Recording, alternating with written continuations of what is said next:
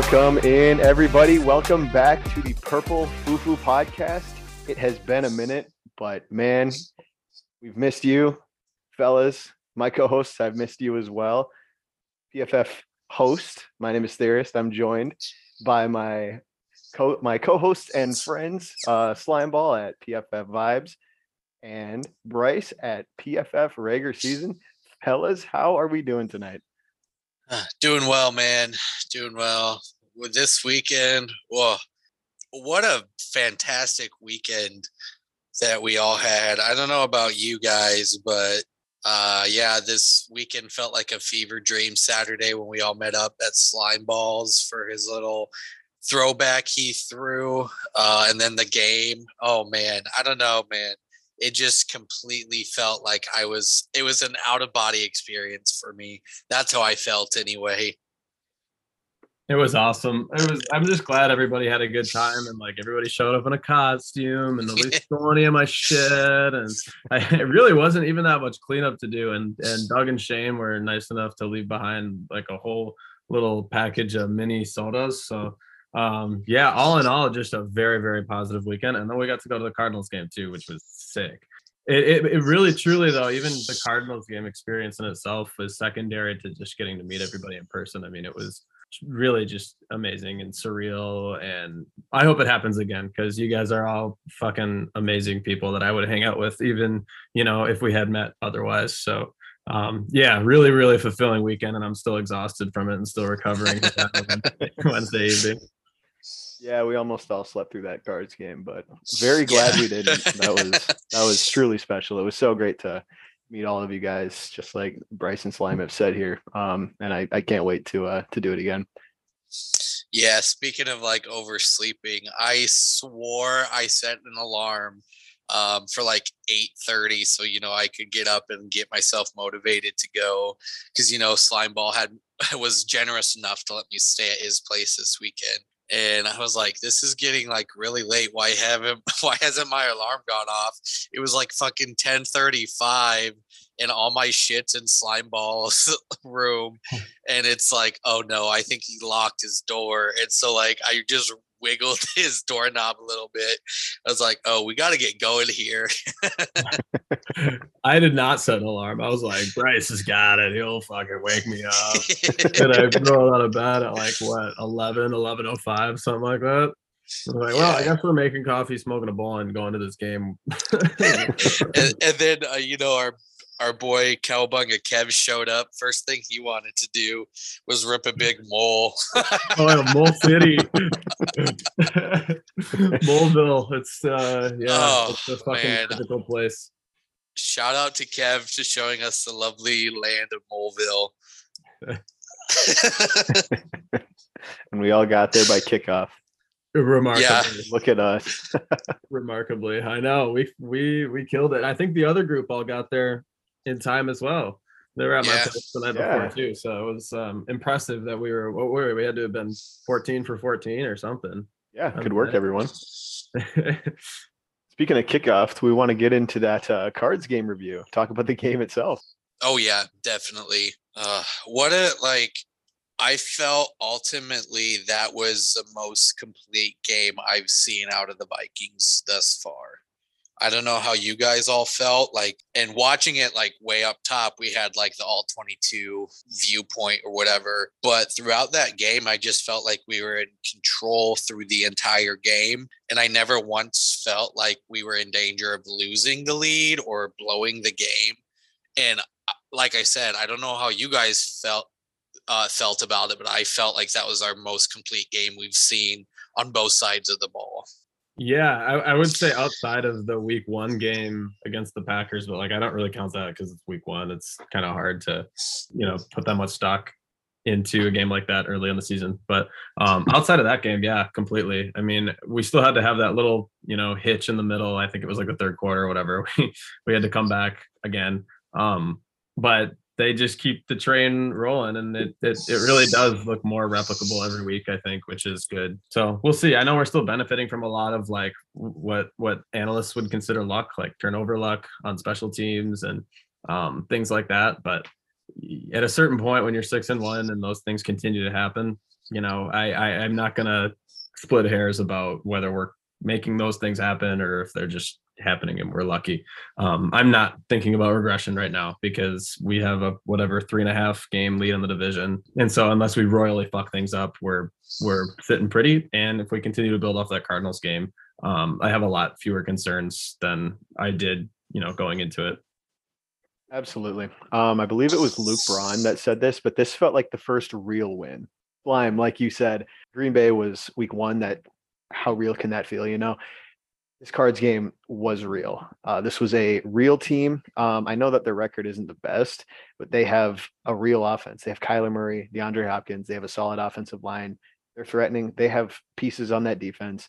This was a game that the Vikings could have absolutely lost. And you're right. They definitely benefited from that turnover on special teams. The Cardinals made plenty of mistakes.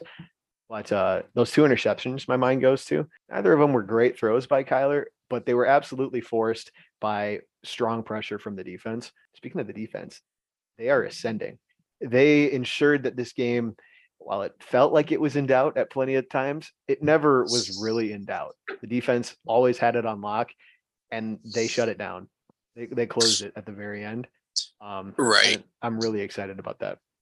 Yeah, I mean, Zadarius Smith had 3 sacks through that game, and our D line just was like actually looking like a top 5 D line that we've all been waiting for this year. I'm hoping that somebody can step up for Dalvin, because it doesn't sound like he's going to be back at least for this game, which is completely fine because I want our team to be super healthy going into Buffalo next week. We'll preview that obviously next week or whatever, but our D line is actually like looking like the D line we've all been waiting for this year, and I am absolutely here for it. It's like you said, theorists, that the D line forcing these QBs to make mistakes are going to help us lead to those turnovers, and whether that's luck or that's just plays calling, whatever. I think our defense is in a good spot to get rolling and get us going for that playoff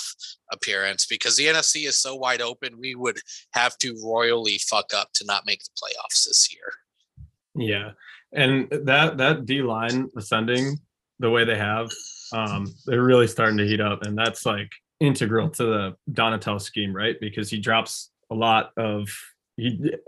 a lot of resources to pass coverage in the sense that there is a lot of zone, and they are willing to kind of give up those layups. And that can be a problem if you're not getting pressure and the longer routes have time to develop and the quarterback can sit back there forever, which, maybe that's something that quarterbacks were able to do earlier in the year. I think back to Goff, they scored 28 points in the first 3 quarters. And so with the defensive line heating up, that takes away some of those opportunities to hit those deep throws. No wonder that Donatello's scheme was so good when he had Bradley Chubb and Von Miller playing right elite D line play. And so now that we're starting to get that out of the guys we expected it from, Hunter, I am absolutely out on Hunter shit talk on Twitter. Yep. I am over it. If you think he's not showing up, then you're not watching the game.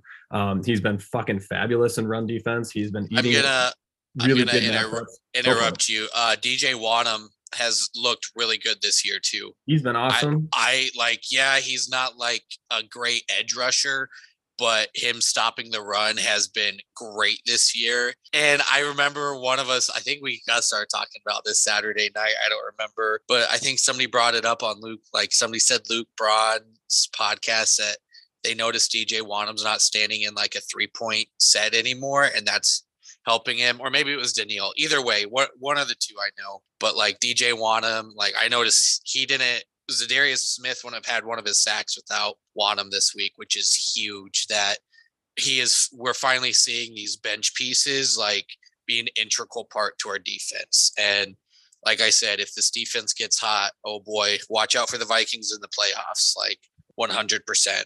And even like Patrick Jones has showed up pretty well. Like he's playing good football too. The edge room in particular is super deep right now, I think, at least with, rotational pieces that you can feel comfortable slotting in, which is super important. I've said this in the past. I'll continue to say it. You got to be like 8 deep on both trenches to win the Super Bowl. Every team that's won the Super Bowl has been that. The Patriots were like that for a billion years. The Rams were like that last year. The fucking, the Chiefs were really good on the line, on both sides of the line. The Buccaneers, it's super important.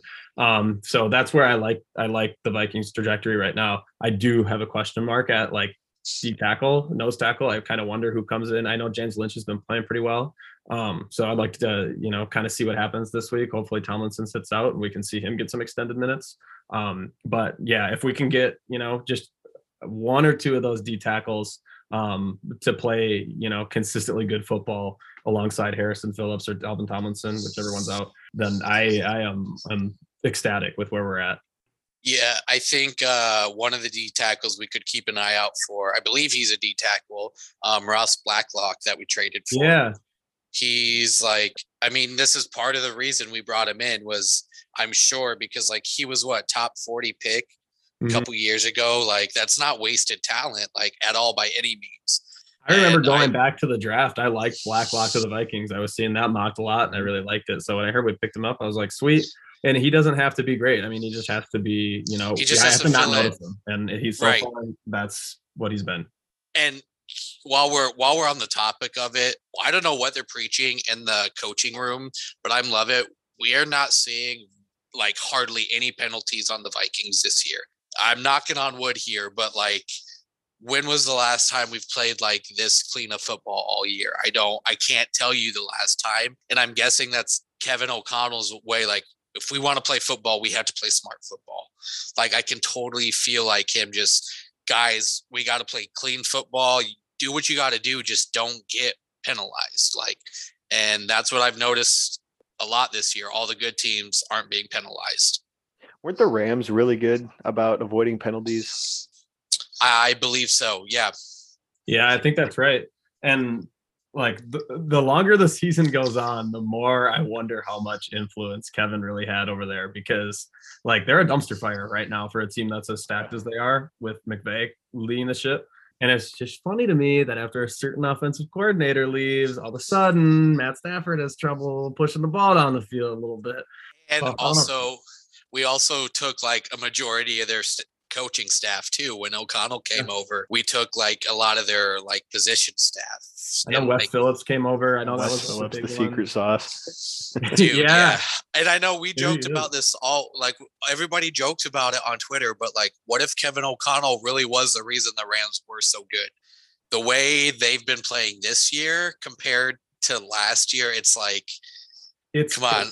It's just tough because Kevin is always going to have the stain of the 2020 Washington Commanders on his resume, which was like a 3-13 season. I think they were like a bottom 5 offense or something. That's true.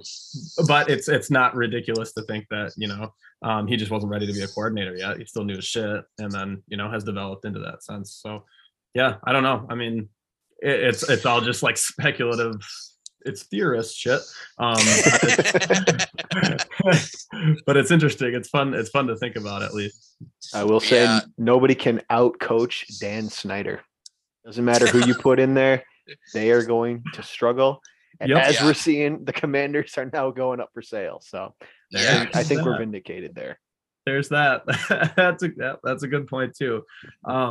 So yeah, Kevin's so fucking awesome. But do you guys watch like any of those post game speeches when he hands out the footballs and shit? I love that. He's so good every time. He's electric. I think I just saw it like a couple hours ago, but we all know Ed Ingram had probably one of his worst games on Sunday that I can remember. But he was going up fucking against like JJ Watt.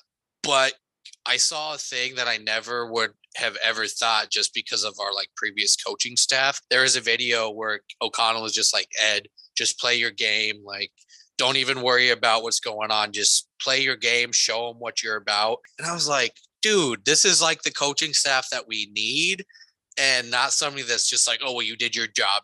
You did your job terrible, so I'm not going to talk to you. Like, right. I don't know, man. I'm drinking the purple Kool-Aid. Like, this team is giving me feel good vibes. this is the highest vibe year of any Vikings team I can imagine, that I can think of. Even like I was really, really young for the 2009, but even that team, I don't know if they had quite the same like vibe that this team does. So I'm not saying necessarily that we're like huge Super Bowl favorites or contenders or whatever, but I mean, it's strictly based on vibes. It's been fucking sweet. We didn't even get a chance to talk about, because we have been off for 2 weeks. We didn't get a chance to talk about what Cam Dantzler said about Zimmer just like straight up not talking to injured players. What the fuck? That was fucking wild. That's a fireable offense. Like if that gets up to the Wilfs, he should have been. If that was happening years ago, he should have been gone. Like that's insane. This is the first time I've heard about that. That's insane. Yeah, I'll see if I can dig the tweet up, but it was like I can't remember who it was. It was Thomason or somebody. Like somebody. Yeah, there was several players who basically said if you were injured, like Zim wouldn't talk to you. It was just like completely. He would completely ignore them. And so now it really is like, did Zim have favorite players and others actually legitimately in the doghouse? And that's why we didn't see Cam Dantzler until Bashaud Breeland just royally screwed everything up last year. I don't know, man. But on a real note, like rest in peace to Adam Zimmer, man. That sucks to the Zimmer family. I know. Yeah, that hits really hard. That's way too young. That's tough. Yeah. He was 38. Football and everything else aside, like nobody deserves to go through that, especially a guy like Mike that's already been through a lot. So yeah, rest in peace to him. I hope Mike and the rest of the family are all right. Yeah. Oh boy, I did not mean to get us into. I think it's relevant. I think it's a good thing to talk about. My jaw, I didn't even have a reaction. I was dead silent. My jaw dropped when Kirk Cousins reached 18 miles an hour on a touchdown run on third down on Sunday. I remember your face. So I think the way we were sitting, if I remember correctly, I think it was Brody was sitting. So like seats 1 through 6. It went Brody, Slimeball, myself, Theorist, Kev, and Nicole, or crying. I'm sorry, everybody knows her name. But like, I just remember all of us looking at each other when Kirk ran that touchdown, and all of us were just like, "What just happened? Did we just see Kirk have an 18-yard touchdown?" and he was cooking. Like he beat like a couple of guys to the edge. It was like he beat like their entire defense going to the end zone in the dome from the pylon. Oh, it's so hot. So, dude, I don't hit like that wasn't the only time he ran this game. Like he extended a couple drives with his feet. I don't know, man. Kirk is looking like, his numbers aren't insanely high as they usually are, but he's doing what we've been asking him to do his entire tenure in Minnesota. Just play your game, help us win the games. He's such a weird quarterback because it's almost like he's never quite complete. Like he gets better at things at a real, like he's 30, he's in his 30s. So it's weird that like an old dog is learning new tricks kind of, but he's been really good in terms of pocket presence and like being willing to run the football and go get first downs that way this year. But then like we have an accuracy problem all of a sudden. And he was like one of the most accurate quarterbacks in the league for a number of years. So he's just so weird in the sense that like he never really is able to balance the scales. It doesn't seem like. Like I would prefer to have him show some creativity. I like a chaotic Kirk more than I like, a game manager Kirk anyway. So I'm, totally for it. And to that point, you're right. Like it seems like he has like 2 or 3 memorable, like what the fuck throws every single game where it's like, where did that come from? It's just like complete inaccuracy. But if you look at his stats, he went 24 for 36 for 232 yards, 2 touchdowns. That's not great. Obviously, that's 12 incompletions, but it didn't seem like there was the one like throw that he sailed on Jefferson. But in my mind, that's about it. The rest of the game, he looked pretty good. And I mean, 232 and 2, 0 interceptions. That's not bad. 34 points. Like he definitely had a hand in that, Oh yeah, 100%. And like, I'm going to go back to Slime's like accuracy thing. I feel like there's been a lot of miscommunication about the routes that have been called too, because I know some of us talked about it Sunday that there was like one route where it looked like, I think it was Thielen just like stopped in the middle of his route and then went, but Kirk was like through it in time for Thielen to keep going. So it could just be a little bit of both that like they're still working on the new routes because Grant, again, working on a new complete offensive scheme. So and again, I mean, it's relatively early. It's only week 9. So I guess it's like midway point through the season. But I feel like those accuracy issues will start to tighten up here once we get into the heart of the schedule here. Yeah, and like Kirk does go on streaks. Like pretty much every year he'll have one streak of whatever 4 or 5 games where he is just fucking lights out, and we haven't seen that yet. So I know it's coming. Hopefully before that Bills game would be really great timing for that to show up. So start it this week and then just ball out in Buffalo. Kirk-member, baby, we're here, dude. Props though. On the other hand, it was funny seeing the reaction to Kirk's game on Sunday after having. This is gonna sound douchey and pretentious, but like being at the game, it really felt like he played well. Like I didn't remember seeing anything where I was like, that was fucking awful. I don't remember leaving the game and being like, we won in spite of Kirk. Like it felt like he played well to me. And so to see the reaction on Twitter of people being like, yeah, Kirk wasn't very good today, I was like, really? Like I gotta go back and watch because it really kind of felt like he was just kind of what we needed him to be.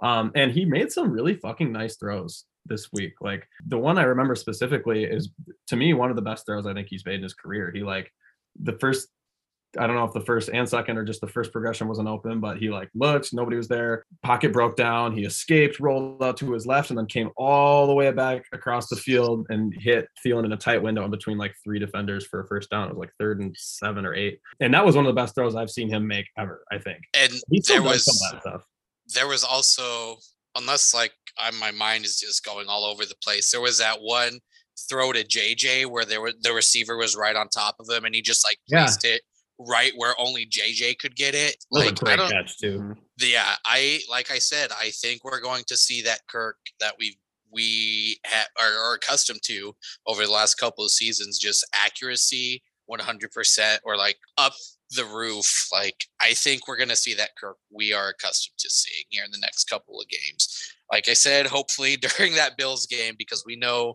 that how that Bills game is going to go as Vikings fans. I would even be fine, like, if we fuck the Bills game, like, if he wants to wait till playoff time to get on that heater, fine. Absolutely. Yeah. One thing, another thing about Kirk, this is the best offensive line he's had in Minnesota. Oh, yeah. I know it's not been perfect. Ed Ingram has really struggled at points, and I have a couple of words to say about that as well. But he's really been navigating the pocket really well, which is new. He's kept pretty cool from what I've seen, except for that Eagles game, which nobody kept their cool. No. And with the addition of TJ Hockenson, which we will be talking about in the next episode, stay tuned for that. This will be the best supporting cast he's ever had in Minnesota. And I think just like continuing to work with Kevin O'Connell, continuing to work with that calming voice that he was hired to be, I feel like we can continue to see Kirk like steadily ascend with this Vikings team that is steadily ascending. Tom, he really has had an uncanny ability really throughout his career to get better at things. Like he is a very like, I don't know. It seems like he learns, or at least is willing to like try stuff, which I think is one new because now I think he has more freedom to do that with Kevin O'Connell.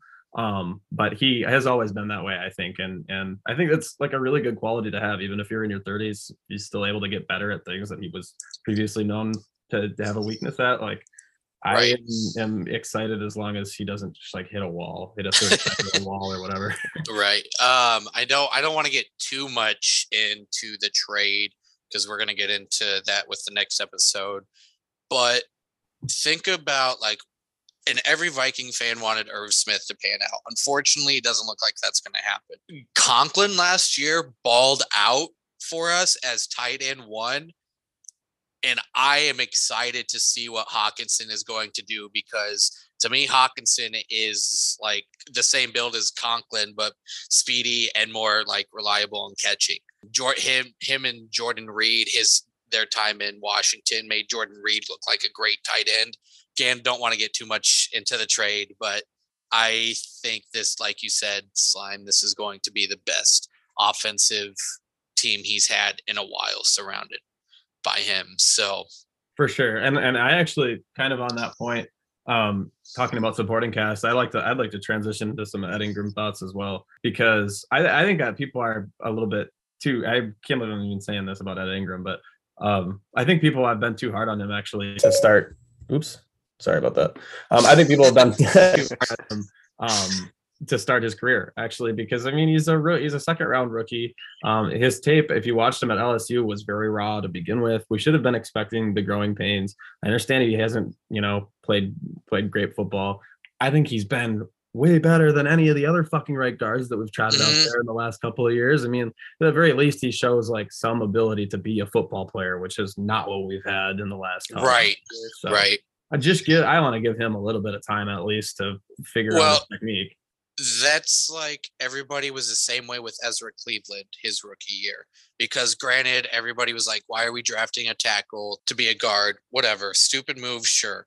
Ezra Cleveland, his second year, balled out, and he's balling out even more this year. It's hard to be an O lineman in the NFL.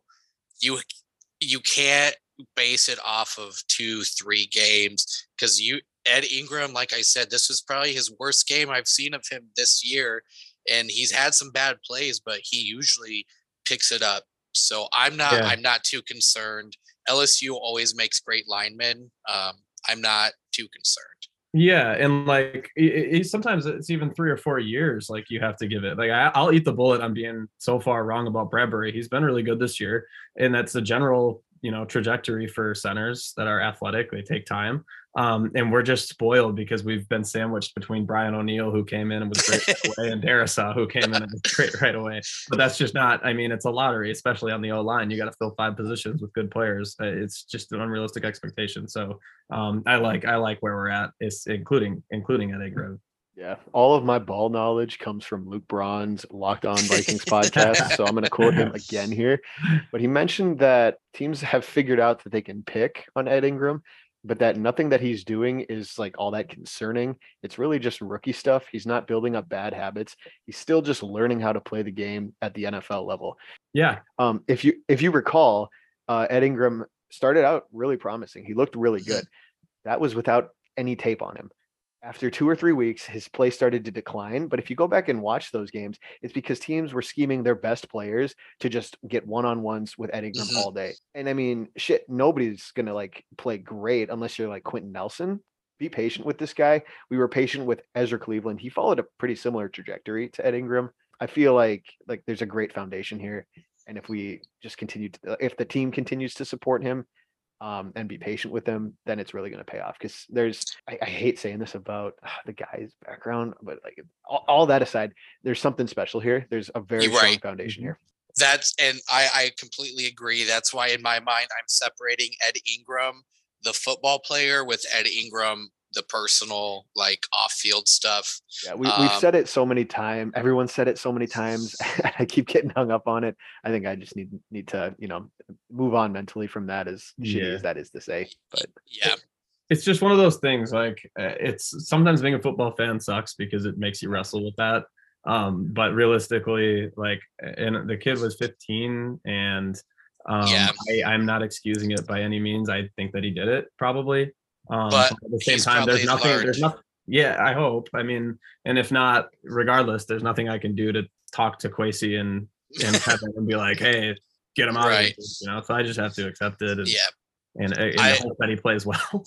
I mean, I know this is going to be like a big like comparison, but I think if our O-line is built right, we could see like the days of Bryant McKinney and all of those, like that O-line style, come into Minnesota.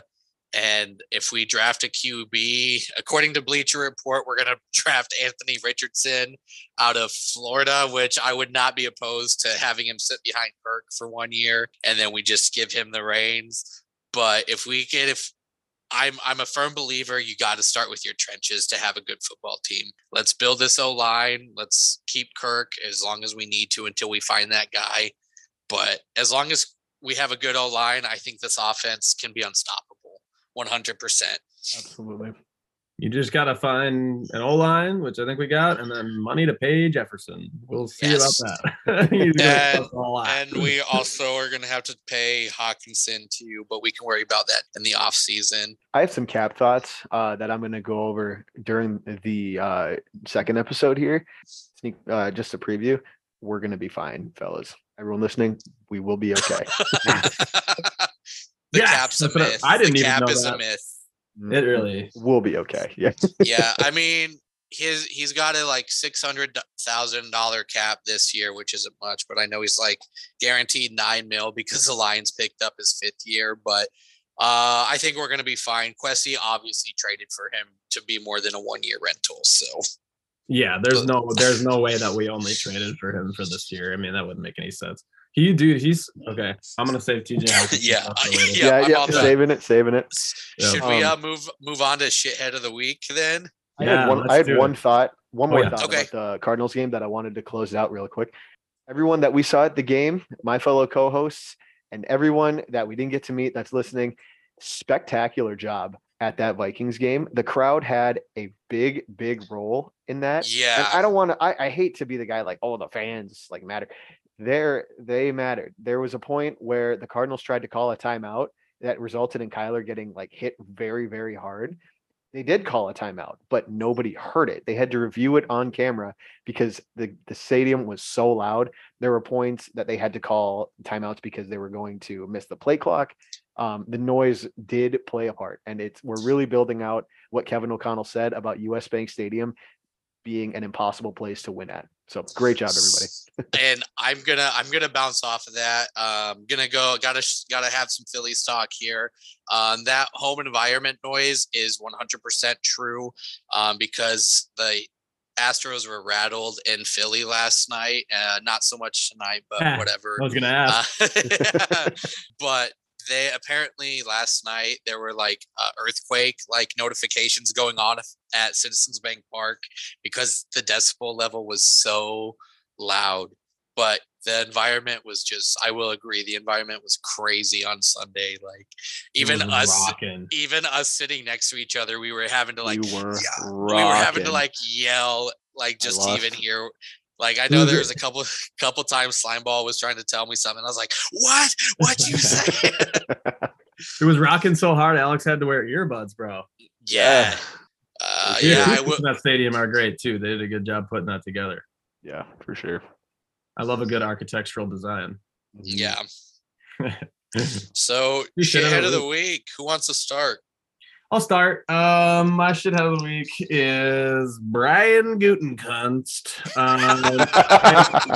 Decided to sit on his hands once again. We had a little bit going on in our house here. A couple of my roommates are Packer fans, and one of them said after Romeo Dobbs made that sweet ass touchdown catch against the Bills, he was like, "Oh fuck me, now Gutekunst is gonna look at the roster and think, I think we're good."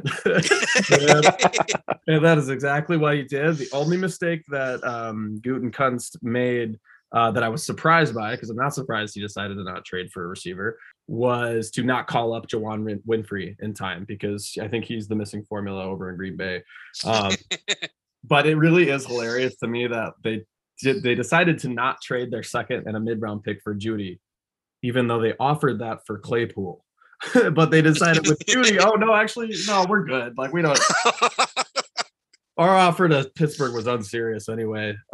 You guys could hold on to him. So just a whole lot of missed loops, and I love it as a Viking fan. I fucking love it, because now Rodgers is gonna have to force that bitch to Lazard all year. All right. Thank you, Goody. I will go next. So my shithead of the week, he has me blocked on Twitter because he is soft. My shithead of the week goes to Mr. Rick Sosa for saying, and I can't see the tweets. I can only summarize what I see based on replies. But is it true he said something about trading away Danielle Hunter and somebody else for like Mike Gesicki or something? That's right. He said for like anybody. He was like putting Danielle Hunter and a 3rd round pick, and then then listed it out like 6 different names. And I was like, well, half of these guys are not even half as good or half as valuable. And so the reason why he is my shithead of the week is because he is one of those people that doesn't realize if we get rid of Danielle Hunter, the signing of Zadarius Smith means absolutely nothing. because you either with our D line, specifically our outside linebackers, you have to be like, all right, which one am I double teaming? Which one, like, are we going to put the most focus in?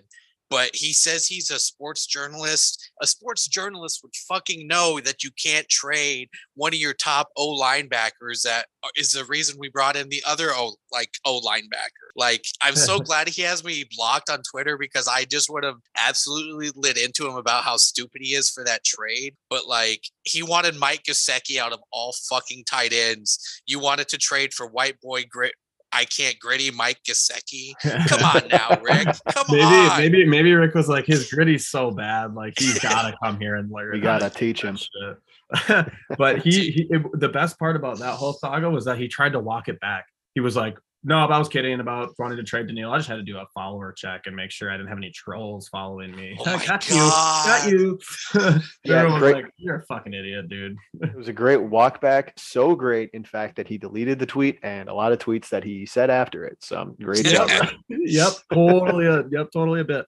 Huge, total joke. An example of satire that we just don't understand, apparently. Yeah.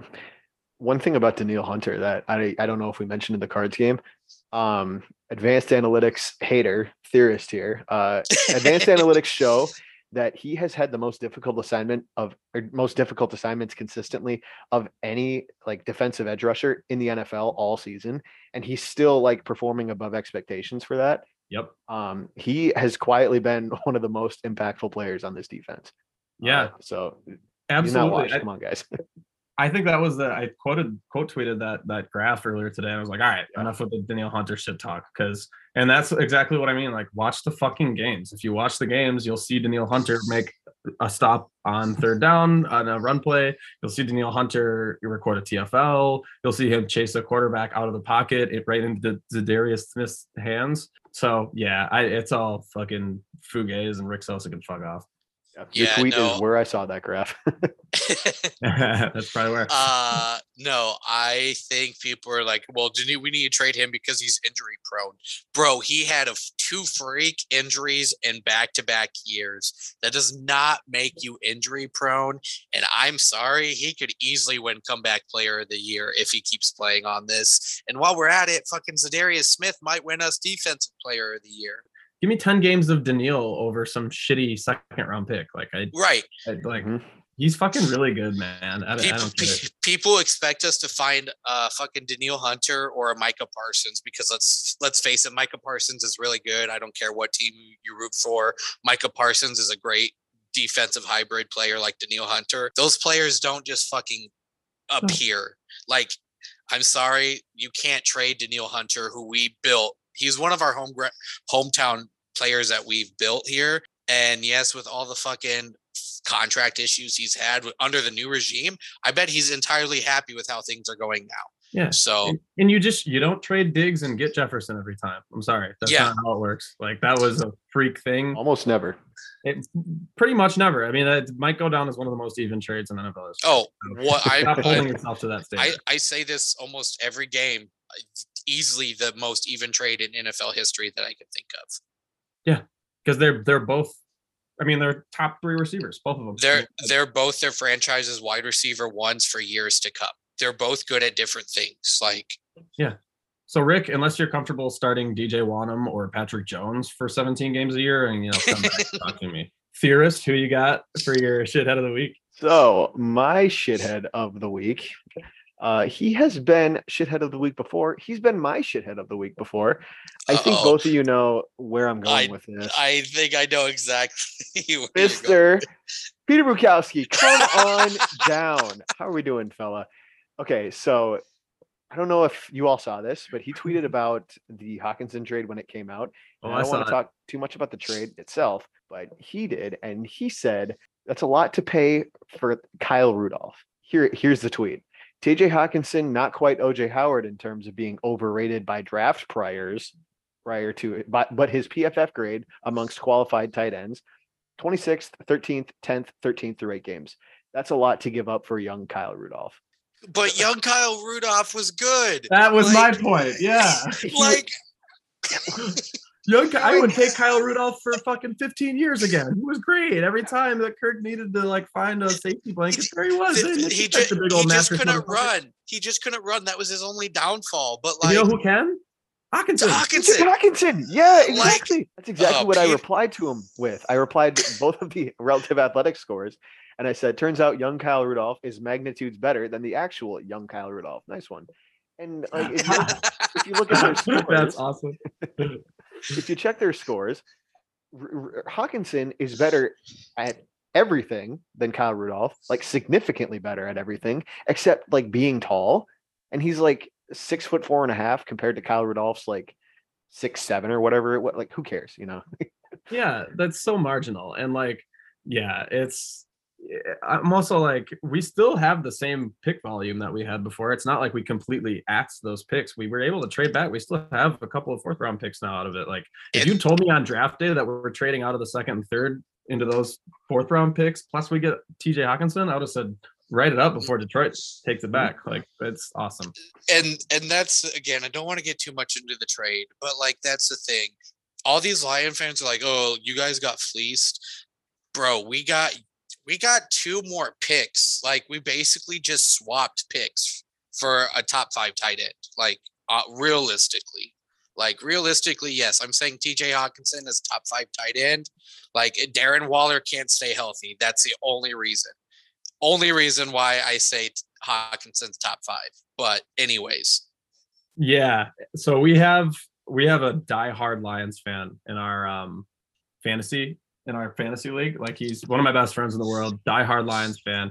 And we had this big discussion way back in the day when Irv and Hawk were both drafted about who was better. I was on the Hawk end, I'll say. Turns out I was probably right about that. But him and I were arguing for Hawk, and then we had a couple of guys that were arguing their stand. They thought Irv was better and better, value for the pick, right?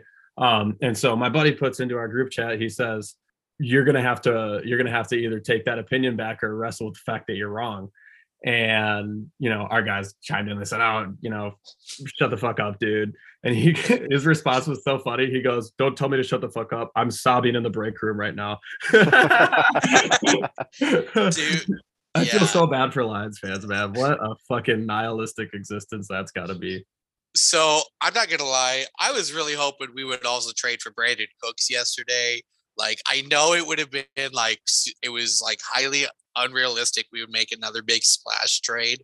I was getting greedy too. But I was like, come on, Quessie's gotta like do something. Like, come on, this can't be it. Like, I'm not complaining whatsoever about his move, but with all how different he is compared to Rick, with like the way he's like keeping and trading away picks, I'm like, this is exactly what our team needed. We don't care about picks. We want players. We obviously do care about those picks, but we want players now.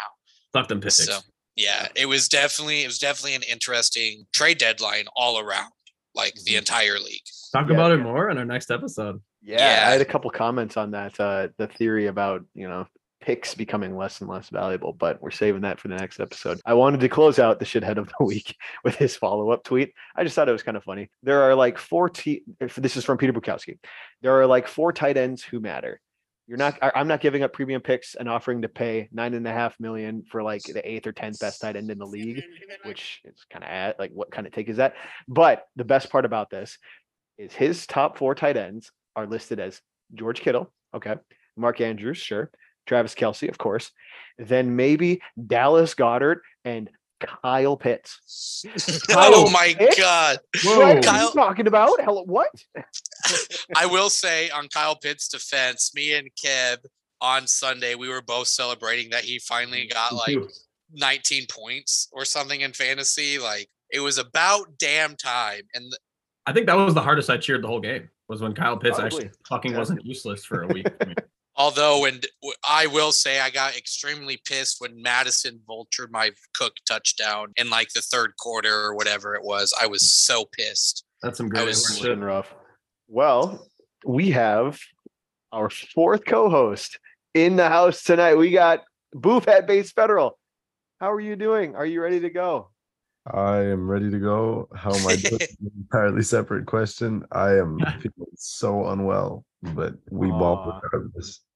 Love you, buddy. And I'm sorry to hear that, man. Thanks. It's all right. I'm happy that you're here. We're all happy that you're here. You joined just in time for Shithead of the Week. If you got yours ready to go, we'd love to hear it. It's this is a really tough one for me personally because I'm still really salty about this. But mine is gonna be me because I missed out. Don't do that to I can't yourself. cheer that one on. I got a haircut and everything. Oof. You gotta come and Theorist and Kev and I have talked a lot about like meeting up for more of the games, so you should absolutely pop by. Brody too. I think all of us are like pretty local, so Yeah. we'll make sure that you don't like completely miss out on your experience, at least to meet us. Well, yeah, I'm planning on coming up for the Colts game in December, so I have a theory, so I have to test this theory out. Okay, hear me out. So I'm 3-1 going to Vikings games. So in 2019, or was it 2017? Yeah, whatever year it was that we played Minnesota, or the Eagles in Minnesota after they won the Super Bowl. I was 1-0 at that game. First game I ever went to. Next game I went to, or no, excuse me, I'm 2-1. The next game I went to was the Browns game last year. 0-1 against AFC teams, 1-0 against NFC teams. Went to the Cardinals game this year, 2-0 against NFC teams. So now I have to go and see if I'm right, if my theory is right. So I apologize in advance if we lose to the Colts. But I just have to test my theory out. And that's when one of my buddies is going. So I might have to buy tickets with you because I am also 3-1 at Vikings games. We lost to the Rams last year, but we beat the Packers when I was there. We beat the Bears this year, and we beat the Cardinals. So we got some good juju on Vikings Twitter. I actually really think that Mark and Ziggy Wilf owe us some season tickets. I agree. Get him in. Let's go. Let's go, fella. We're gonna need a lot more advertisements before we get. Yeah. This episode is brought to you by the Wilf Brothers for the season tickets, guys. Boof. Were you able to watch the game at all Sunday? I don't know. I caught like part of the back half of it, but a lot of that was spent. Like I got home like around the second half, and then I was asleep for a lot of it. But I caught some of it. Gotcha. And then I'll put the highlights afterwards. So, based off what you saw, what were your thoughts on the game? I thought that it was an interesting game. You know, this is a tough one because this is not my most taken in game of the year by any means. But offense put up, you know, more than 30. That's fantastic. Defense gave up 26. D-Hop was going crazy, but you know what? We won. That's what matters is we won. Did you see what Big Kirko did? Yeah. I saw the scramble. That was the one play that I saw before I fell asleep. Oh yeah, that's the only play you needed to see, baby.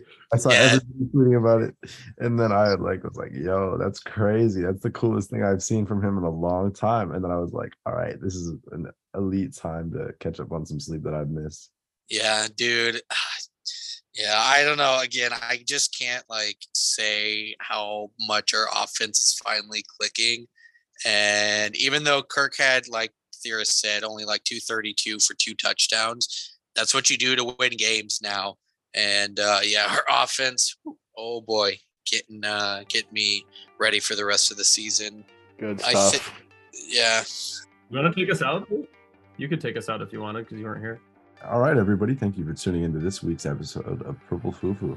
We would like to thank all of our viewers and subscribers and reviewers and whatnot for tuning in. We enjoy bringing this content to you and are looking forward to another great week. Thank you to Slimeball, PFF host, and PFF regular season. Love you guys. Thank you so much for listening, and thank you for those of you that were at my house on Saturday night. Thanks for not being shitheads. So nice to meet all of you. Thank you for listening. Let's go Vikes.